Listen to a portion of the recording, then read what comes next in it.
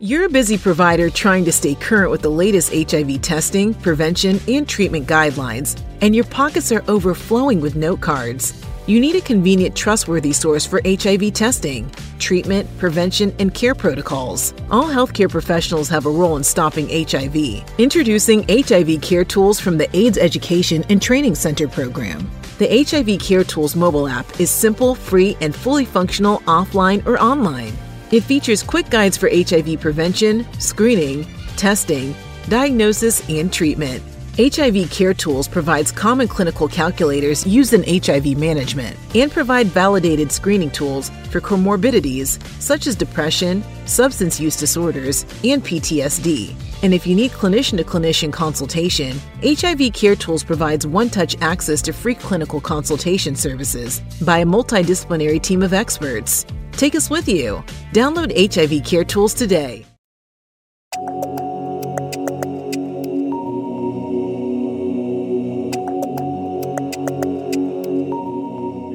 Welcome to Nika in the Know, a podcast for healthcare providers in the HIV field. I'm Mariana Braitman. Today, I'm sitting down with Dr. Jonathan Shooter to talk about a new online course that he's developed in conjunction with the Nika AATC on smoking cessation in people with HIV.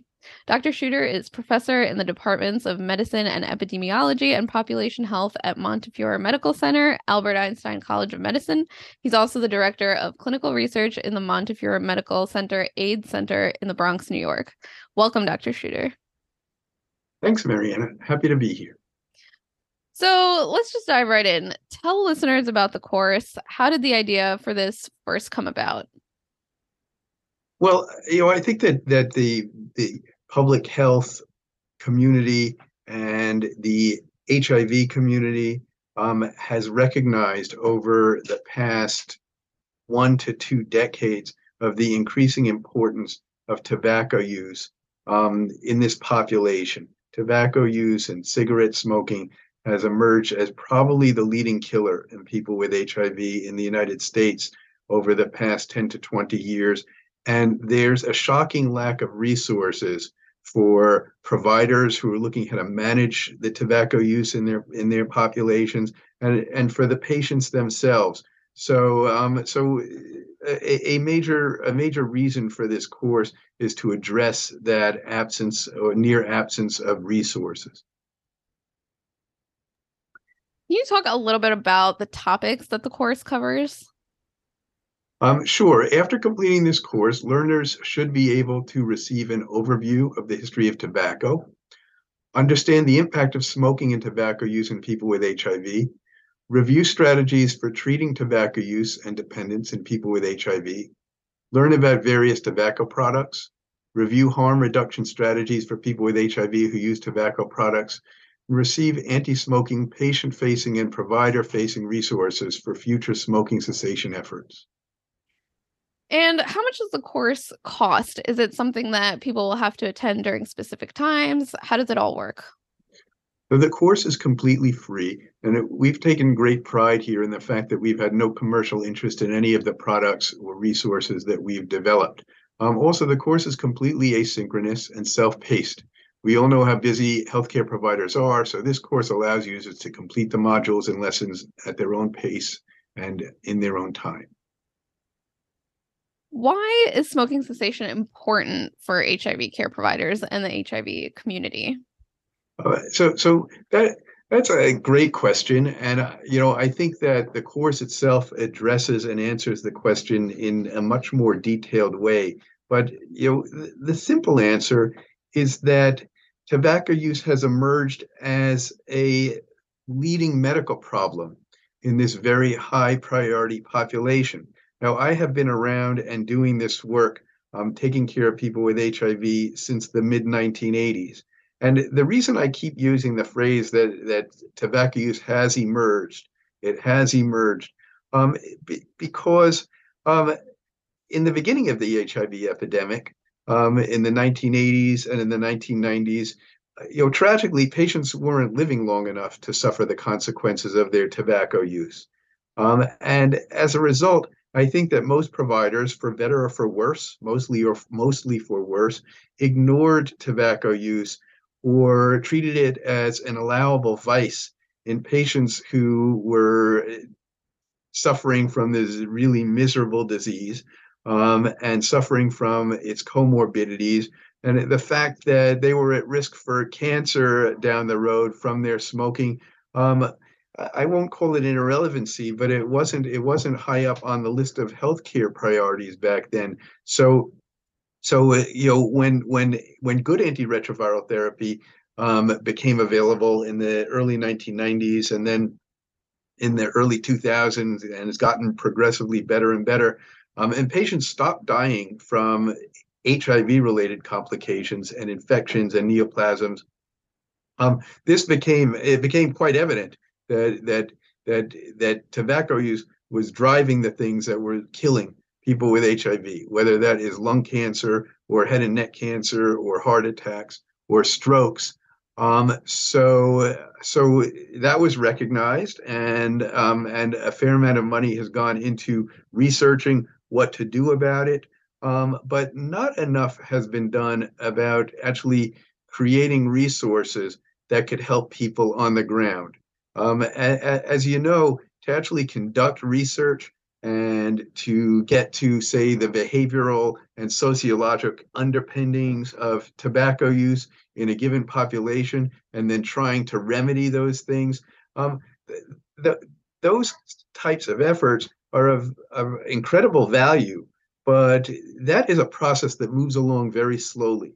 To actually do the research and identify what the drivers of tobacco use are, and then try out different strategies to address those drivers, and with the end hope of trying to reduce tobacco use and increase quit rates, is a very, very lengthy process. And if you want to be dogmatic about it, it could take decades to come up with evidence-based approaches to do what you're trying to do. And part of the reason that courses of this sort exist is that we have common sense approaches that are out there that are proven in other populations. Maybe there is some limited data in this population that we are concerned with, and just put it out there and try to help people now, rather than wait for decades, for years and decades for truly evidence-based approaches.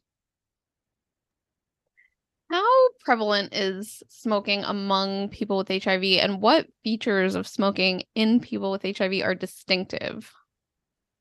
So smoking is epidemic in people with HIV in the United States. It is a bit of a moving target, but probably, as we speak here now, between 40 and 50% of people with HIV in the United States smoke. This differs in other countries, and some of our work here has been international, although I think that the course doesn't really address that. So clearly there are differences in smoking rates in among people with HIV in India and sub-Saharan Africa and Vietnam and Cambodia, and there is research going on in those areas. But in the United States, I think it's fair to use the statistic of 40 to 50%. Now, that is in sharp contrast to a rate of around 13% in the general adult population in the United States. So we are talking about somewhere around triple the rate of the general population. And in contrast to the general population in the United States, and also in many nations overseas, women with HIV seem to smoke at approximately the same rate as men, whereas in the general population, women smoke less. And certainly when you leave the United States and go to places like Africa and Asia, smoking among women, even with HIV, is almost unheard of. So that's kind of a bad situation, a bad public health situation for the women in the U.S. But so among women, you're talking also about a rate of 40 to 50%, and same with men here. So that was the first part of the question. The second part of the question, what features of smoking in people with HIV are distinctive? That's a bit of a complicated question. And so I think that in general, there is nothing specific about having the HIV virus that makes you stick a cigarette in your mouth and light it up. What makes the smoking population in the smoking population that is living with HIV distinctive is the various social and behavioral and psychiatric factors that smoking is entangled with at high rates in this population. So smoking is associated with poverty, and smoking is associated with depression, and smoking is associated with anxiety, and smoking is associated with stigmatization and perceived discrimination, and smoking is associated with gender minority status. And smoking is associated with many other substance uses. So all of these things are overrepresented in the population of people with HIV in the United States. That is not to say that everyone living with HIV in the United States is poverty stricken or has psychiatric illness or uses other substances. Just that these other factors are overrepresented, and they are all entangled very tightly with tobacco use. And it does make addressing this problem more challenging because it is tough to quit. This is just an example I'm throwing out there, but it is tough to quit when you're on methadone maintenance, and there are all kinds of interactions between tobacco use and methadone use, that pharmacological interactions that make it hard to quit, but also the fact you might be standing outside every day of your methadone maintenance clinic and everybody's smoking there. So there's social aspects to it also. And that is just one example, but you can envision other examples. If I'm very, very depressed and I just want to die, and a doctor is telling me, well, you're going to die of lung cancer if you keep smoking, well, that message doesn't resonate very well with someone who has really bad, uncontrolled depression. So all of these factors are entangled very tightly and extensively with the tobacco use, and it makes treating tobacco use much more challenging in this population. What resources are available for people with HIV who smoke and do want to quit? Right. So sadly, very few that are specifically targeted for this population. Now, there are very good resources that are out there, and I encourage anyone listening to send your patients to use these, or if you are a person with HIV who smokes, please go ahead and use these free resources. So the number one resource is the free smoking quit line that is available nationally. There's a national phone number, and there are state-by-state numbers, and it's very, very easy to access these things. They are very much underutilized. They hire and train very good people to offer counseling, to follow up with people. It is not only a hit-and-run thing. There might be several counseling sessions that are done in sequence. So that is a very good resource. There is no end of online quit smoking resources. Some of them are better than others. Some of them are just plain bad. Some of them are actually sponsored by big tobacco companies and should be avoided. But the biggies are smokefree.gov, that has just a really wide array of resources, and that is put out there by the NCI, the National Cancer Institute. Another great one is Become an X, BECOMEANEX, that I want to spend a moment talking about. It is a product of Truth Initiative, which is a very large quit smoking organization based in Washington, D.C. And it is a terrific program. It is for free. It's been used by somewhere around 1 million users so far, and it includes an online social network. So you actually can get online support. You post comments, you get responses, and that is all great. And an additional reason that I mention them is that they are in the process of including and incorporating our positively smoke-free materials into their website. So that is not done yet, but it will be done in the coming months. So there will actually be materials available on their website that speak to people with HIV. So those are just a smattering of the resources that are available. The VA has put together a nice package of material for providers and patients with HIV who smoke and those are available online. And I would be very much remiss if I failed to mention the pharmacotherapies that are available. Now, the coverage for these varies from state to state, but most states, it might be all states, cover under their Medicaid programs at least some of them.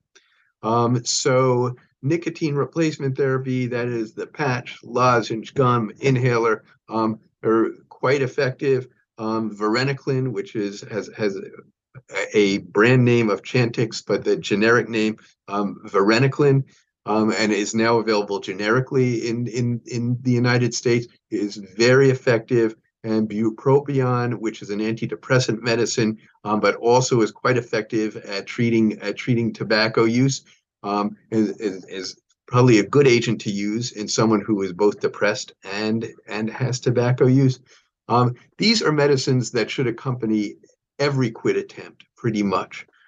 So providers should become familiar with them. We provide information about them in this course, and other resources that have information about them are very readily available, but they should be included in every quit attempt.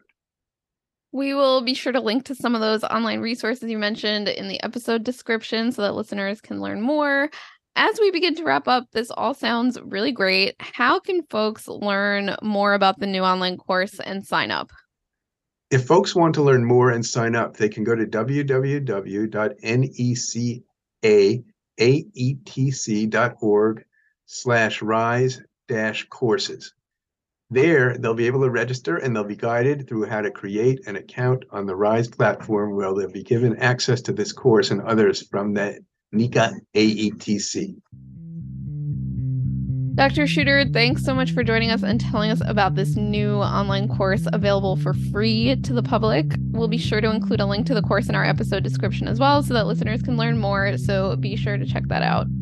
We really hope you learned something new today. To learn more about NECA AETC's work and our role in ending the HIV epidemic, visit us at www.necaetc.org. That's www.necaetc.org. If you have questions or comments about anything we covered today, or if you have suggestions for topics you'd like to hear us talk about, don't hesitate to email us at podcast@necaetc.org. That's podcast@necaetc.org.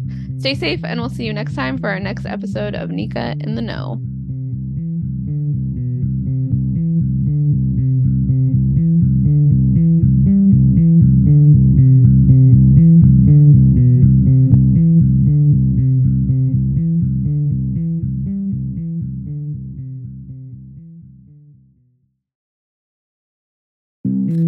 This presentation is supported by the Health Resources and Services Administration, HRSA, of the U.S. Department of Health and Human Services, HHS. The contents are those of the authors and do not necessarily represent the official views of, nor an endorsement by HRSA, HHS, or the U.S. government.